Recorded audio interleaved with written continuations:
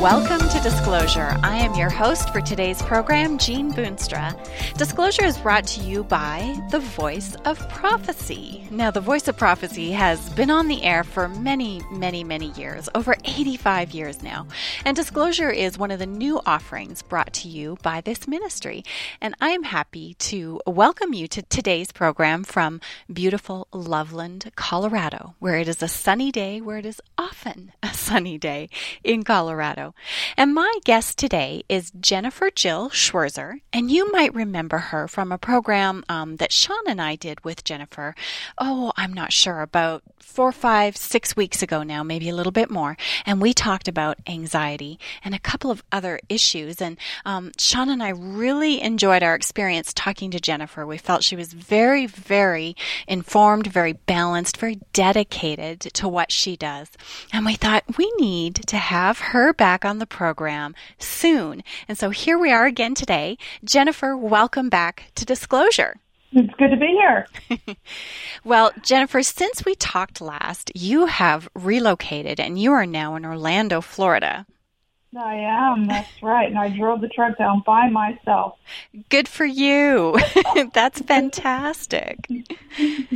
So there in Orlando, Florida, you stay busy. You are an author, you are a psychotherapist, and what I wanted to ask you about today, Jennifer, because it's the new year, the season has changed, weather maybe not in Orlando, Florida. You're probably still pretty nice and warm there. Gorgeous. It's the best time of year here. That's true. Winter is perfection in Florida.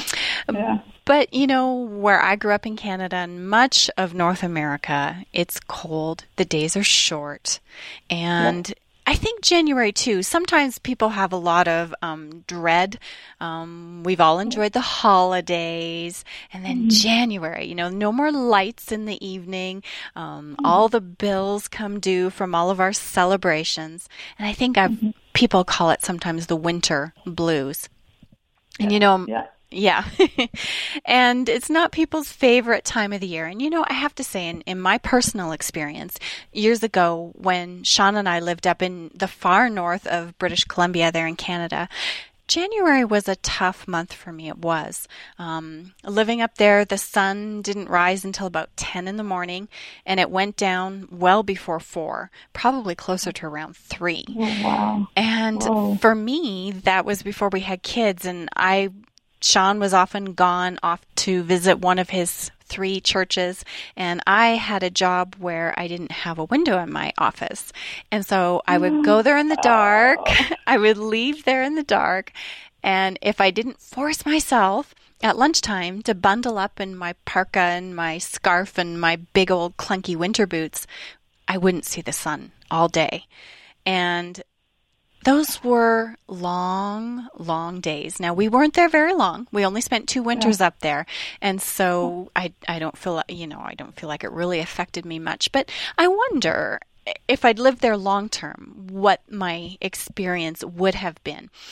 And I hear people talk about these winter blues, and I think probably maybe some of our listeners, Jennifer, are experiencing similar to what I described. So tell me, are these winter blues, is that a real thing?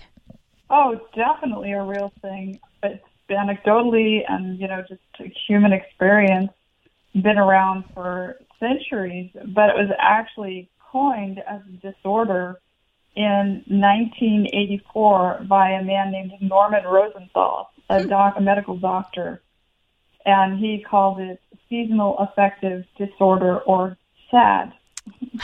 It's an accurate acronym, isn't it? Accurately, I don't know what does. Sure. So, okay. And of course, that would be a clinical level. Now, there's just winter blues or winter blahs that aren't, you know, sufficient for a clinical diagnosis. But if it gets bad enough, it can be a diagnosis, and seasonal affective is that diagnosis, yes. Okay. So seasonal affective disorder, officially named in 1984. 84, that's right. Okay, so relatively newly diagnosed, but as you said, anecdotally, lots of evidence of it.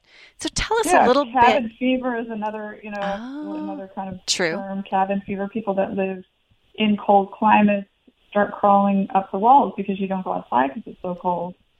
And your mood is affected by the lack of bright light exposure, and then things go downhill from there. Right. Yeah. So tell us a little bit about this disorder. What does it look like? What are some of the things that define it? Sure. It's a subtype of depression that occurs during the fall and winter when the days get shorter and the days get darker. So it's going to look pretty much like depression. Lack of motivation, either oversleeping or undersleeping, depending on the person. Some people medicate with food. Some people medicate, they lose their appetite, melancholic thoughts, withdrawal. It's a worst case scenario, withdrawal from other people. And these types of manifestations are typical of depression. It's going to be the same thing. The reason it's called seasonal affective is because of what causes it. So it's really a subtype of major depressive disorder. Okay, and that makes sense.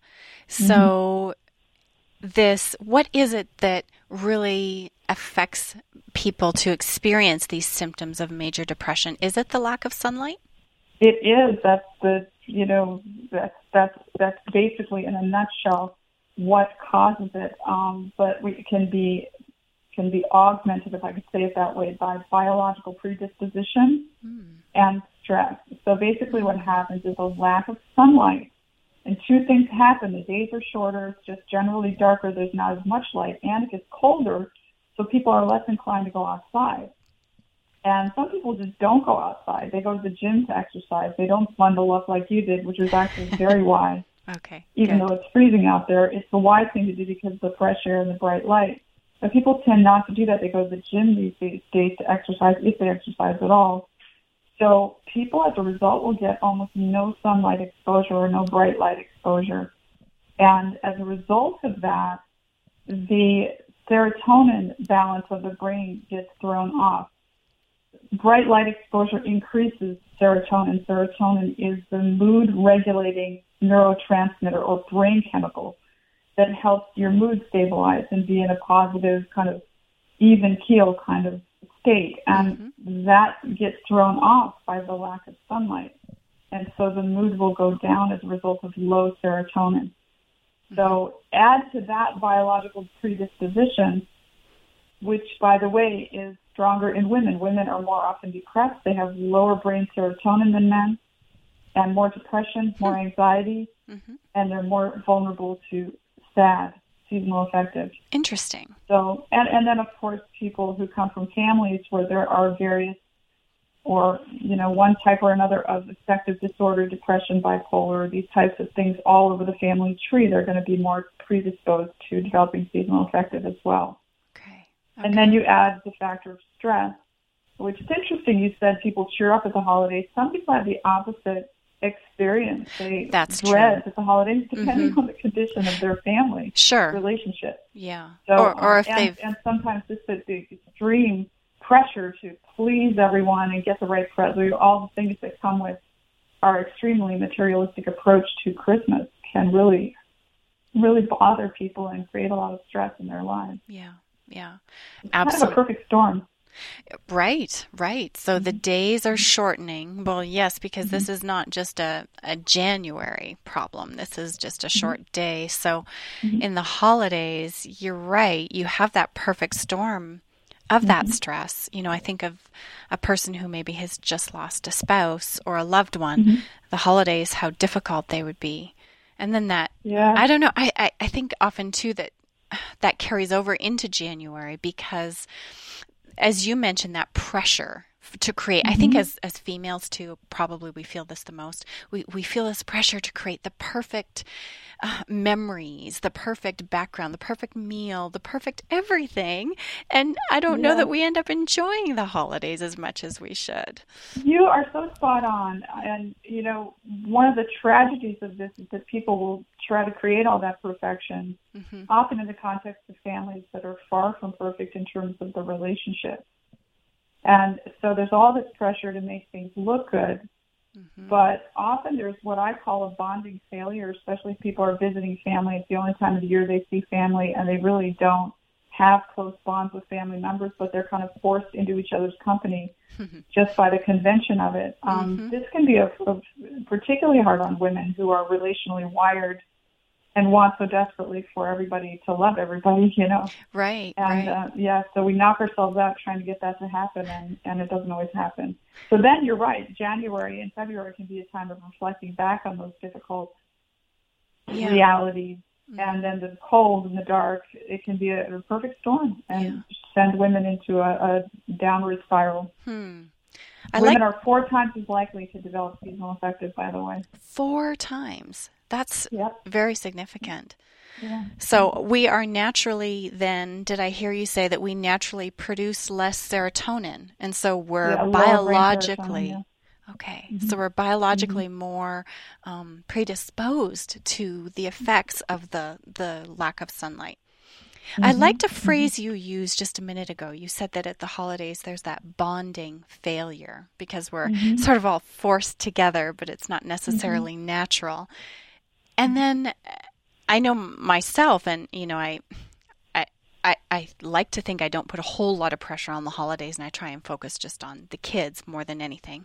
But often, even when I think that it's been a great, successful holiday season, I look back in January or February and I think, I wish this had been done a different way. And sometimes I even sort of beat myself up a little bit because I didn't just sit down and enjoy it. So there's a lot of spillover. Well, Jennifer, we're going to take a little break here, but we've already started to unpack this winter blues. If you are listening and you're struggling right now, it's the new year, the days are short, and life is just feeling a little bit overwhelming. Well, you are not alone. This is not just in your imagination. These winter blues are real, and it's something that, as Jennifer just shared with us, was named. It's a disorder, a seasonal affective disorder, named back in 1984, not that long ago, relatively recent history. Well, if you're listening and you want to also learn a little bit more about what Jennifer does, maybe you're in the Orlando area. She does have a website, jenniferjill.org. Did I get that right, Jennifer? You did. Okay, jenniferjill.org. And there, Jennifer, just in 20 or 30 seconds, tell us what people can find when they visit your website. They can find a description of who I am, what I do. They can find links to the various aspects of my ministries and products that I sell, books that are available, DVDs, CDs, and just general good stuff. Wonderful. Good. Well, you are sharing some really helpful information already. So thank you, Jennifer, for being with us. And those of you listening, stay with us through this short break. We have some information that I don't want you to miss. This offer from the Voice of Prophecy, matched with what you're learning here about seasonal affective disorder, maybe put together, might just be what you are looking for in this new year. I'm Jean Boonstra. You're listening to Disclosure. We'll be right back in just a couple of minutes.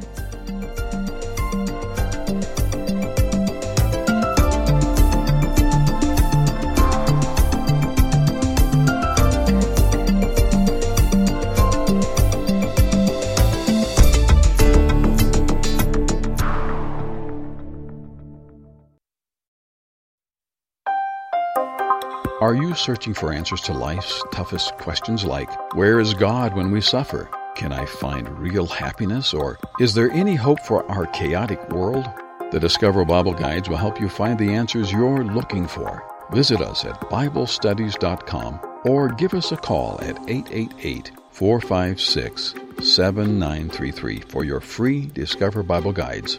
Study online on our secure website or have the free guides mailed right to your home. There is never a cost or obligation. The Discover Bible Guides are our free gift to you. Find answers in guides like, Does My Life Really Matter to God? And A Second Chance at Life. You'll find answers to the things that matter most to you in each of the 26 Discover Bible Guides. Visit BibleStudies.com and begin your journey today to discover answers to life's deepest questions.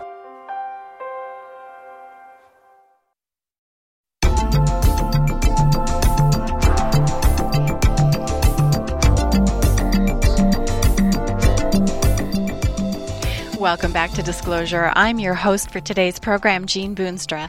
And it's a new year and it's chilly here in Colorado. It's sunny, but it's chilly. And our studios are situated here in our offices in Loveland, Colorado, right next to a long hallway that goes underneath. We call it the tunnel. And it's a little chilly, but I have a wonderful shawl that I keep here in the studio now to keep me warm that one of our wonderful sponsors crocheted for me. And if you are listening, you can't see it, but we have cameras here in the studio. And if you're watching, I want to show you this shawl. Aren't the colors beautiful? And it's just perfect for this time of year to keep me warm.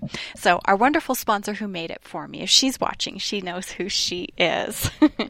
Well, my guest today is Jennifer Jill Schwerzer. Jennifer, I'm glad you're with me today on our program. Good to be here. Well, before our break, Jennifer, we were talking about seasonal affective disorder, and you mentioned something that really caught my interest. You said that women in particular are 4 times more likely to suffer from this than men. Mm-hmm. So tell me, what is the prevalence of seasonal affective disorder? I think that I actually don't have any hard statistics on exactly how many people and where, but I know it's more prevalent, obviously, in areas of the world where there's shorter days and more cold weather. Mm-hmm. And I do know that women are much more inclined to, I'm sorry I didn't get the statistics on that. Oh, no, that's okay. Just in general terms. But yeah, it's obviously much more prevalent in the North Country, and that's why I moved to Orlando. You're smart. You're very smart. Well, and that's actually one of the treatments. If all else fails, Dr. Rosenthal, who coined the term seasonal affective disorder, recommends that if all else fails, just move to a warmer part of the country and a part of the country where you can have more daylight. Okay, so further south. You're going to be able to get outside more. Yeah. Okay. Yeah. So this is something that people in the northern parts of North America, Europe, I assume, wherever humans are in situations where they have cold weather and short days, this disorder occurs. Would that be a correct assumption? Yes, and I really think it kind of echoes of the fall in Eden, where there was this perfect world where I'm sure they got lots of bright light exposure, and our brains were created for that bright light and for long days and not cold weather, for moderate weather and being outside all the time. And then the fall came and brought with it, all the things we see around us, including inclement weather, and drove people inside. Mm-hmm. And I really think, like the Bible says, the whole creation groans and travails together, waiting for the revealing of the sons of God, or something to that effect. Mm-hmm. I think the creation, including our brain chemistry, is kind of groaning under the weight of our fallen condition. And I think that seasonal affective is sort of echoes of what we were created for, which is a world of perfect moderate climate and lots of sunlight. And so I think that we can fight this, but we have to fight it with the tools that are going to correct that, including bright light exposure and including getting outside. So that's the primary treatment for seasonal affective is bright light exposure. Okay. And that makes sense. That makes sense. We weren't created for exactly this kind of world that we live in, were we? We were created for a perfect world, and having more exposure to light. We know, science certainly backs up the fact that getting that vitamin D from the light and getting outside in the fresh air, of course, is all better for us, better for our brain development. I think, Jennifer, here in Colorado, our shortest day, like most places in the northern climate, is towards the end of December. And I actually looked it up because I was curious. I've only been in Colorado 2 years, and I thought, I wonder how long the shortest day in Colorado is. And it was 9 hours and 21 minutes of daylight, which, in some ways doesn't sound too short. But then when you think about how quickly those 9 hours are consumed in just work and day-to-day tasks. That represents the sun rising at 7:20 in the morning and then setting again at 4:40 in the afternoon. Thankfully, the thing I really enjoy about Colorado is we do get a lot of sunshine. So even when those days are short, they're often sunny. What about people who are living I think of where I used to live also, which is in like the Pacific Northwest, where even when the days lengthen, the amount of sunshine is very, very limited. Do they have the same type of experience with seasonal affective? Not as much. It's not really about sunshine per se as much as it's about bright light, from what I understand. So when I help people treat depression or seasonal affective, I encourage them to go outside. And even if it's overcast, I tell them that they're going to get that bright light exposure. We don't realize how much brighter it is outside, even when it's overcast, but it is. And so it's of course going to be ideal if you've got the sunbeams coming down and so forth, but it's also beneficial to get outside even when it's a cloudy day, because that is going to be significantly brighter light. Yeah. Okay. Yeah. So just get outside. Even if it's cloudy, you're getting a lot more sunlight exposure than you would be sitting inside.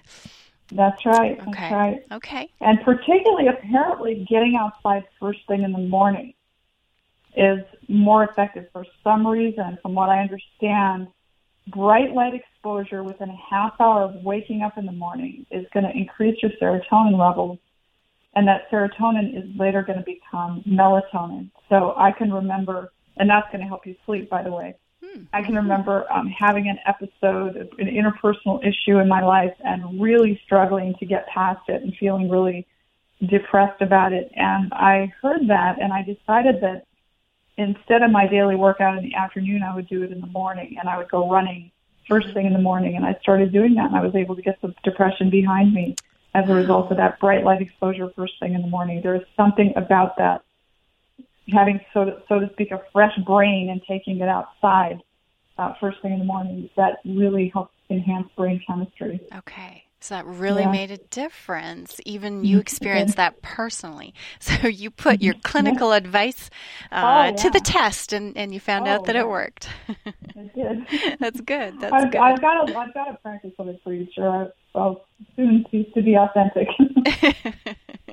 Yeah, you do. That's very true. Very true.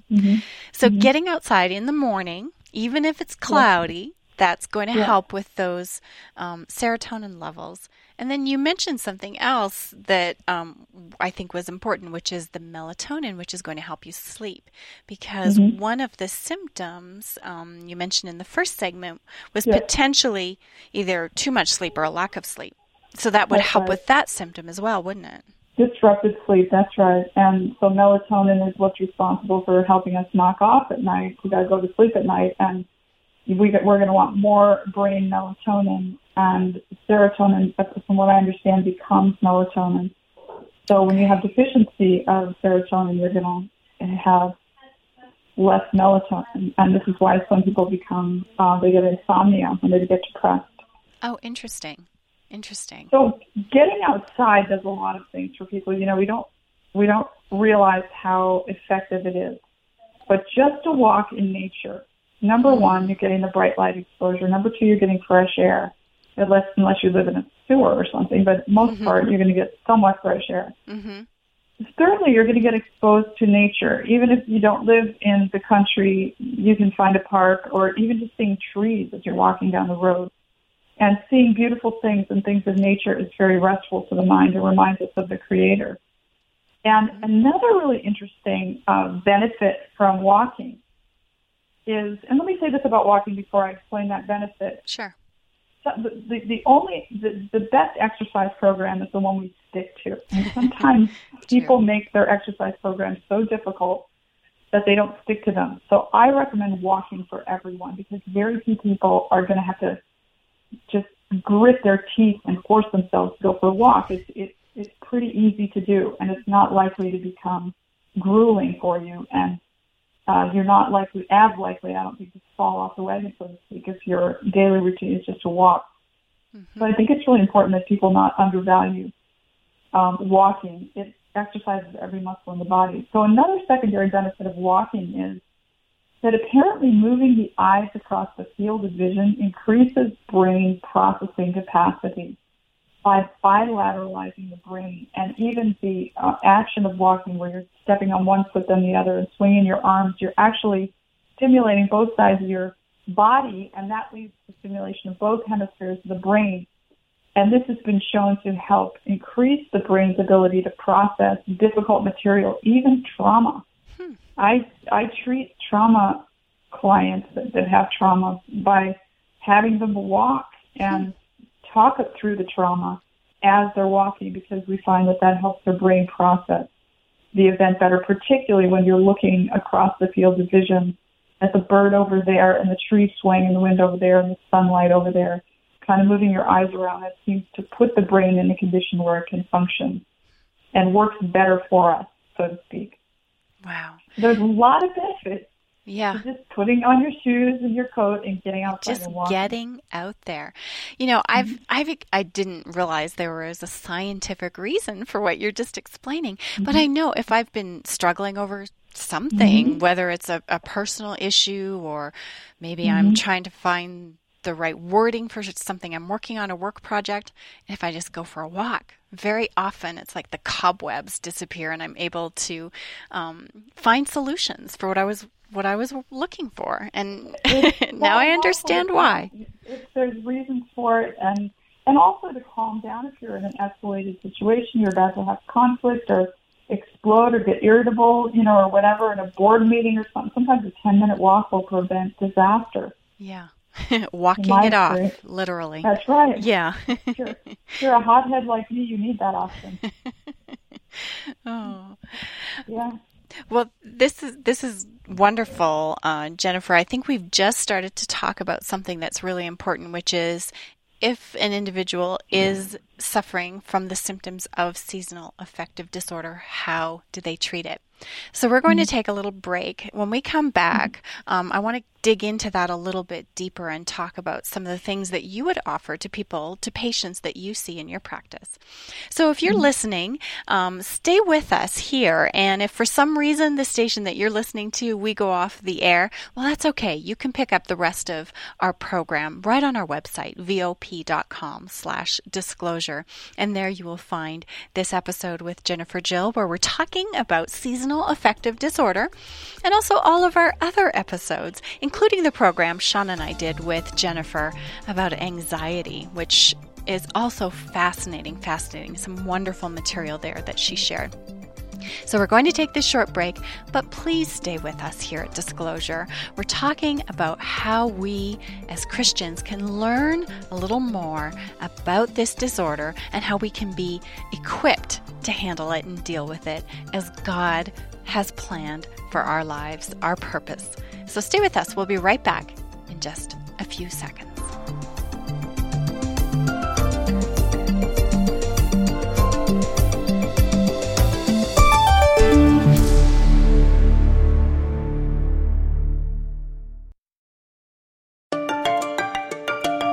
Are you searching for answers to life's toughest questions?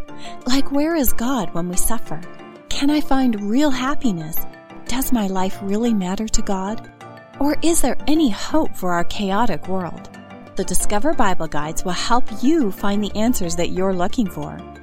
Visit us at BibleStudies.com or give us a call at 888-456-7933 for your free Discover Bible Guides. Study online on our secure website or have the free guides mailed right to your home. There is never a cost or obligation. The Discover Bible Guides are our free gift to you. Find answers in guides like A Second Chance at Life.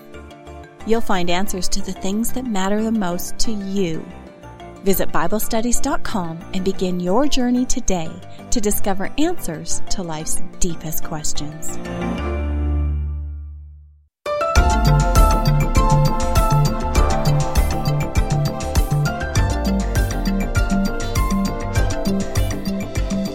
Welcome back to Disclosure. I'm your host for today's program, Jean Boonstra, and my guest today is psychotherapist and author Jennifer Jill Schwerzer. Jennifer, glad you're with us on Disclosure today. Great to be here. Well, you and I are talking about something that I think is really, really important, especially this time of year as the days are short and the weather is cold, other than in beautiful Orlando, Florida, where you are located. Lucky me. Lucky you, yes. But we're talking about seasonal affective disorder. And I just kind of want to regroup for a minute here in the second half of the program, Jennifer, and remind us again, if someone listening right now thinks that they might be suffering from this, what kind of things might they have as symptoms? What might they be experiencing? They're going to be experiencing basically the symptoms of depression. Okay. Lack of motivation, sad feelings, a feeling of numbness sometimes, social withdrawal, either oversleeping or undersleeping, overeating or undereating, and at worst case scenario, loss of functionality. Can't even make yourself work, can't make yourself engage with anyone. Life just falls apart. And worst case scenario, suicidal thoughts and sometimes behaviors. So, yeah. Serious stuff. This is very, very serious. Very serious. Yeah. So if people listening, someone listening right now might be feeling these symptoms, it could be depression. It could be this particular subtype of depression that often happens at this time of the year. So let me say this, that often people will start developing these types of symptoms, and then they will engage in something that I would call emotional reasoning, where they look at the way they feel and they draw conclusions based on the way that they feel. So I feel like life isn't worth living, therefore it must not be worth living. And what helps people in a situation like that is pointing out to them, your emotions could be the result of brain chemistry, and this could be a seasonal issue, and come springtime you'll start to feel like living again. So you can help them sort of distance themselves from those feelings rather than over-identify with them and to draw too much from them, to make too many assumptions based on those feelings. And that can really break the continuum and help them get past it. But what happens when people aren't aware of things like this is they'll get those really sad feelings, and they don't even realize it's brain chemistry stuff going on, that they have seasonal affective. And they'll think, well, my life just isn't worth living, and they'll sometimes take their life, God forbid. It's tragic, Yeah, that's why I do psychoeducation. That's why I help people try to understand how their brain works. And, here's the thing is, we have, our existence is corporeal. We experience life in these physical bodies. And we're subject to the limitations and liabilities of the corporeal existence. So we can get physically wounded or killed. And our brain, even though it houses our mind and our character, it's still subject to the infirmities of a physical organ. And so that's why the more we know about the brain, the better we can take care of it. The easier time we'll have with the whole character building process and relationship building process and all the other things that we're attempting in life. So, yeah. That's incredibly valuable, and I love that phrase, emotional reasoning. So maybe if we're feeling, particularly at this time of the year, like life is just at its worst and everything is just at the bottom, and we see everything sort of darkly, that's our brain. It's not necessarily our reality. That's our brain chemistry telling us that that's what's happening. And in a few short months, everything might look completely different. So if a person sort of has this experience year after year, would you advise them, don't make major decisions at this time of year? Would that be part of it? Yeah. And learn how to accept this is what happens to me during this season. So let's just sketch out here a perfect storm here, or sort of a confluence of factors. Let's call her Edith. And Edith, in the colder, darker months, spends a lot of time inside, doesn't get as much sunlight exposure, starts to feel quite glum, has some of the symptoms of depression, but then she has to go see her family at Christmas time, and her uncle, who abused her when she was a child, is there. And the family won't let her talk about it, and so it's secondary trauma because she's not only been abused by him, but she's been validated by her family who was supposed to protect her. And as a result of that encounter, of course, a couple months afterwards, she always feels this shockwave, this post-traumatic stress. If Edith can come to a place where she realizes, this is just A plus B equals C. This is not Edith being a failure or Edith being unstable. It's just Edith being a human being who has had childhood abuse and is suffering seasonal affective disorder for chemical reasons. And because it runs in my family, because I'm a female, if she can know those things, then she can distance herself from what she's going through, and she can have hope that the clouds will break eventually and she will feel better. It can make a huge difference when people know what's going on and they can distance themselves from it a little bit. Yeah. Oh. What you're doing in helping people find that place, Jennifer, that's wonderful work. It's a wonderful ministry that you are doing to help people see that broader picture and not kind of get buried in the moment of what they're experiencing. It's wonderfully valuable. And, I have raised emotional reasoning to an art form in my own life, and it wasn't until I started studying these things that I realized, wow, I don't have to assume that I'm a train wreck just because I feel like one. Sure. I can feel like one because sometimes those feelings are because of what I ate for lunch or the music they're playing over this loudspeaker or some kind of trigger that happened that I'm not even fully conscious of, or maybe the weather, and I'm going to feel the way I feel, but that's not who I am. It's just the way I feel. It's very liberating to think of it that way. Very, very liberating. Very. It's powerful. Yeah. So this is one of the most important features of treatment of SAD is that, people manage their stress levels. And as part of that is realizing, look, during this season of the year, I don't manage stress as well as I normally do. And so, maybe I shouldn't make any major life decisions during this time. Right. And then, of course, prayer, making even more of an effort to give things to God and to trust in a Heavenly Father that cares for us, even though we don't always feel Him near, just by faith accepting that is a reality.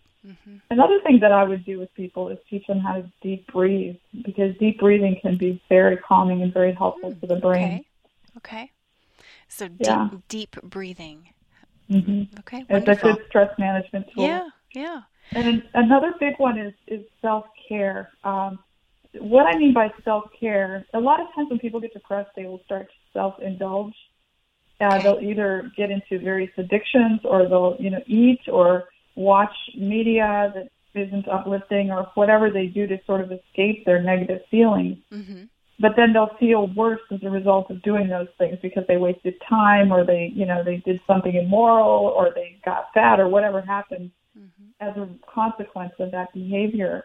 So that's self-indulgence. But self-care, it's similar to self-indulgence in the sense that it feels good in the moment, but it doesn't have bad side effects. It doesn't hurt you or anyone else. So self-care is choosing to do things that are going to make you feel good, but that aren't going to rise up and bite you. So things like exercise, things like making healthy, nutritious meals that you enjoy, things like planning social events with people you actually like. It's not self-care to go talk to the aunt that you have to grit your teeth through the entire conversation. It's self-care to be with someone you really like. Someone who makes you feel better rather than the obligatory. Right. Yeah. So that's what I call self-care, and that's a very important skill for people with any kind of depression or anxiety to learn. Learn how to care for yourself. You are the steward of your body and your emotions and your mind, and learn how to be kind to yourself. So does that then, if a person sort of has a pattern of that self-indulgence as a way of trying to cope with their depression or their SAD, does that self-care then help them sort of to maybe replace those bad habits or bad routines with positive ones? Yeah, the reason we eat so much sugar is because we don't eat enough fruit. People will sometimes just do the thing that's good for them. They won't even want to do the thing that's bad for them. So it's a very proactive way of sort of heading addiction off at the path and keeping bad habits from setting in when you choose to develop good habits that are both gratifying and uplifting. Okay. Yeah. And then you have these positive effects that sort of build on, and rather than, as you described, the negative, which is the guilt and maybe even the shame that comes with the self-indulgence. Okay. So someone, let's say we talked about Edith earlier. She was a hypothetical person. So Jennifer, if Edith were to walk into your office and she were to sit down with you, would you talk her through these things we've just been talking about? Going for a walk, the self-care, understanding that she's not a failure, that it's a chemical response going on in her mind. Are there some other practical things that you would share with Edith to help her get through this? Most deaths. There would be an exercise program we put in place, even if she's, not inclined to exercise, or just have her do some walking. We'd also talk through some of the trauma, and a lot of times trauma can be resolved with talk therapy. Okay. It's thought that the reason people experience post-traumatic stress reactions is because their brain is trying to hold on to history. Interesting. And because we are very, as human beings, very inclined to archive history. We don't want to let go of history. That's why there's all these history books and history documentaries. And we want to hold on to what happened. And that's true of our personal history as well. So people will often hang on to it. And if they can tell another person and that person writes it down, then they have a sense that I know where to find it, I can let go. Okay. And they will be able to let go of it. So we would talk through the trauma and try to work through that to where she wasn't so triggerable. Maybe even work through, find out if there was any susceptibility or openness in the family members to talk about the abuse and deal with it within the family system. It kind of depends on the system. Sometimes there's an openness, sometimes not. But we would try to work through that and come to the most constructive place in response, and maybe she would get to the place where she didn't want to be around the uncle anymore. That's a viable choice. If someone's abused you, you really don't have to be around them. Yeah. I don't think. Right. And then, if all else fails, there's always antidepressant medication. Those will chemically raise serotonin levels. This Dr. Rosenthal tested Wellbutrin, which is one of the SNRI drug. It's one of the drugs that raises serotonin levels. And he said that if it was begun in the fall, it would often prevent seasonal affective. I use those medications last resort rather than first resort, but sometimes people really need them. There are people that just seem to be chemically set up to need antidepressants at least for a period of time. Okay. Well, Jennifer, you've painted a picture of how you would help Edith, and I think it's very, very helpful and very encouraging. We're going to take a short break.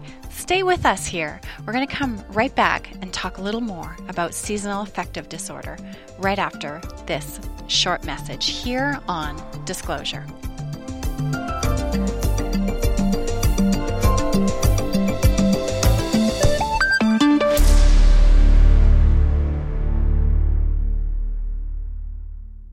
Are you searching for answers to life's toughest questions? Like, where is God when we suffer? Can I find real happiness? Or is there any hope for our chaotic world? The Discover Bible Guides will help you find the answers that you're looking for. Visit us at BibleStudies.com or give us a call at 888-456-7933 for your free Discover Bible Guides. Study online on our secure website or have the free guides mailed right to your home. There is never a cost or obligation. The Discover Bible Guides are our free gift to you. Find answers in guides like Does My Life Really Matter to God? And A Second Chance at Life. You'll find answers to the things that matter the most to you. Visit BibleStudies.com and begin your journey today to discover answers to life's deepest questions.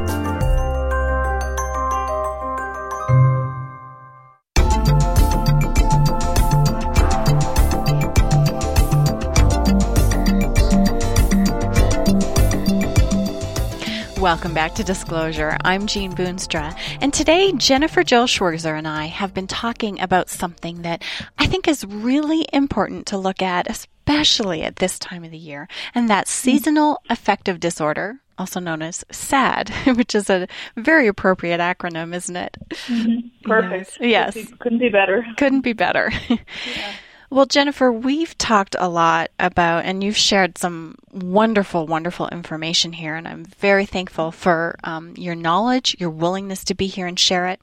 Some of the symptoms of this disorder, which you describe as a subtype of depression, some of the approaches that an individual can take, and also like that just before the break, you talked about the fact that there is medication available. You know, I wonder sometimes if we're afraid to even talk about the fact that sometimes medication is a necessary option for people who are suffering from depression and SAD. You said that is a last resort for you, which I really appreciate. I think that's a balanced approach as a Christian counselor.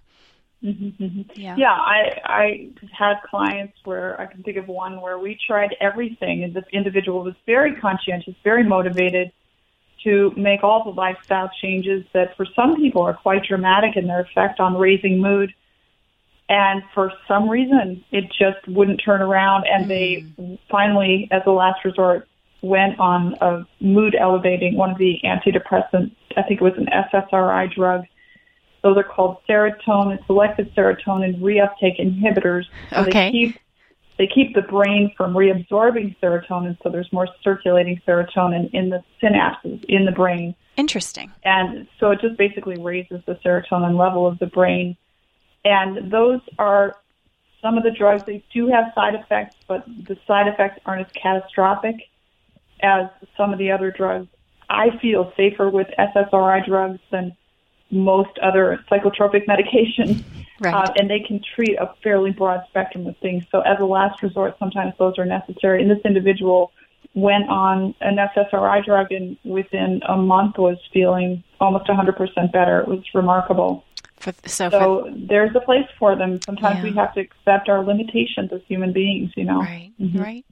Yeah. Well, something you mentioned earlier when we talked about, you know, the perfect storm of what can create seasonal affective disorder. And part of that you said was putting together maybe our predisposition toward it. Women are 4 times more likely to suffer from this than men. And then when you add to all of this, the stress. So especially this time of the year, maybe we're still kind of suffering from that post-holiday fatigue. The new year maybe has its challenges. Maybe we're not too excited about what this new year holds. Do you have some suggestions, some practical advice for how to handle stress? Yeah. I would say this about holidays. Simplify. Simplify, simplify, simplify. Don't assume that your family expects you to knock yourself out. Be honest with people. That's good advice. Can we simplify this year? Can we have a gift raffle, where you take a name out of the hat and you just get one gift instead of a gift for every person? Or, can we just have simple meals? Or there's various ways that you can really simplify what you're doing and focus more on the togetherness factor and less on the sort of the production and the really over-the-top consumerism. I think this is the enemy trying to exhaust, particularly women, who end up being the ones that carry, the lion's share of that burden. Absolutely. And so I just encourage women to be assertive, talk to their families, and find out ways you can simplify. Find out what are the traditions, what are the things that we do that are indispensable, that are deal breakers, and what are the things we can let go of. Okay. And just make your program more simple. Go Christmas caroling or do something enjoyable. Go sledding. Nice. One of the funnest Get outside. experiences. One of the funnest experiences I can remember at a Christmas was a bunch of us went out with all the little kids in the family and the big kids, and we all just found a hill and went tobogganing. Oh, yeah, it's awesome. it was a complete blast, and all of us agreed that it was and it cost nothing. Yeah. We were healthier as a result of it. We went home and had cocoa, and it was just so simple that it was so much fun. And the more we can do things like that, I think the better. Well, I like your definition of those things that are kind of deal breakers and those things that maybe are optional. Right. A few years ago, I realized I was kind of killing myself with all the baking. And I sort of stopped and thought, just because my mother made this, and this, and my mother-in-law makes this, and this, doesn't mean I have to make any of it. And so I let each of our daughters choose their favorite thing, and they make their favorite thing. And so I actually do no baking other than for Christmas dinner. And it was incredibly liberating. And you know what? You're right. If I had continued with that path that I'd been on, no one was really expecting it. I was just wearing myself down for no reason and creating additional stress that was unnecessary. So I love your one word for our holidays: simplify. Yes, that's so good. And I also like how you delegated, because a lot of times we assume that we have to do it all. And then women can fall into this martyr mentality where, I'm just knocking myself out for all you, and you're so grouchy and irritable and not even enjoying people anymore. What's the point? So if you can delegate sometimes, that can be a huge thing, and people will often take that responsibility and run with it. Yeah, absolutely. If we just ask. Just ask. And I can learn more. I know I can. But you're right. You're right. It makes a difference. Another thing we need to watch for around the holidays is overconsumption of sugar. Sugar will spike the energy level, and it'll mess with your blood sugar, of course, and your insulin. But the post sugar spike high can really feel a lot like depression in and of itself. Interesting. So you have this very high level of it. Well, remember, sugar is a white crystalline substance. Right. So it's an awful lot like a drug in the way it looks, Yeah. And it kind of affects the body that way, too. So you get this spike in energy, but then there's a crash. And a lot of times people won't even realize how much that's affecting their mood. So the more natural, simple foods, the more fruits you can enjoy. And, some desserts, because you don't want to, have no cookies at Christmas. That would be almost, blasphemous or something. But just not going over the top on that kind of thing, and eating as many healthy foods as possible. Yeah. And that makes good sense. So the way maybe we alter our regular diets around the holidays and throw in all those extra goodies, that's sort of adding to that perfect storm that makes us feel so terrible. And that's why we should just all go to Florida. Yeah. And just walk at the beach, in the sunshine, and play volleyball and go swimming and just forget the world. Yeah. Sounds wonderful. I wish I could make that affordable and doable for everyone, because that is one of the treatments for SAD is a vacation, and raising your serotonin levels and getting that melatonin and getting that sun exposure. It can really help the whole system recover, as long as the process of traveling doesn't undo all of the benefits of the vacation. The stress of travel, sure. So if you're close enough for a quick drive to Florida, that's the ideal situation. So you also talked, Jennifer, a bit about your approach as a Christian counselor when you're talking about treatments for seasonal affective disorder. Part of that you mentioned is prayer. So share with us a little bit, because Disclosure, we're a Christian ministry. How does your approach, not only prayer, maybe in other areas, how does your approach as a Christian shape how you help people deal with this disorder? Right. I'm not trying to be the smartest guy in the room, or I'm not trying to be their lifeline. I'm trying to connect them to Jesus, who will be their lifeline when I have passed off the scene of their lives, because I'm just there temporarily. But a lot of times they can relate to God when they have formed a positive relationship with me. It sort of creates a template of it. For some people come to counseling and have never had a good relationship in their life. And they have a good relationship with their therapist. We call it a warm therapeutic alliance. Okay. And sometimes that can sort of it sort of formats their brain to where they can kind of understand what a relationship with God would be like. But I will, ultimately lead the client to God and encourage them in their own individual prayer life, and then I will pray with the client. I usually do it at the end of the session because we've been talking about various issues, and I'll just with them, sort of place it all in Jesus' hands. And for some people, that's, really a turning point because they've never really practiced that kind of practical Christianity. So just the whole notion of God being a friend that is anxious to carry our burdens for us and care for us and walk beside us and sort of be with us in our struggles and our sufferings is something that brings a lot of comfort to people. Yeah. Well, it's sad that you forming those positive relationships might be the first positive relationship they've had, but it shows the importance and the significance of what you're doing as a Christian counselor and being willing to form that bridge almost to help them to see God, to even consider that there is a good God out there. Yeah. It's very interesting. The very beginning of the Lord's Prayer says, "Our Father which art in heaven, hallowed be thy name." And hallowed means holy or set aside, or it really means different. Yeah. Versus common. And then name means character. So basically when you begin to pray to God, this is Jesus' model prayer that he left us. It's like the first thing you say is, God, you're different in character. You're different than anyone I've ever known. So it's like you try to get people to realize that God isn't like their uncle. God isn't like their affectionateless dad or their critical mother or whoever has wounded them. Sure. You just open their mind to the reality that God is different.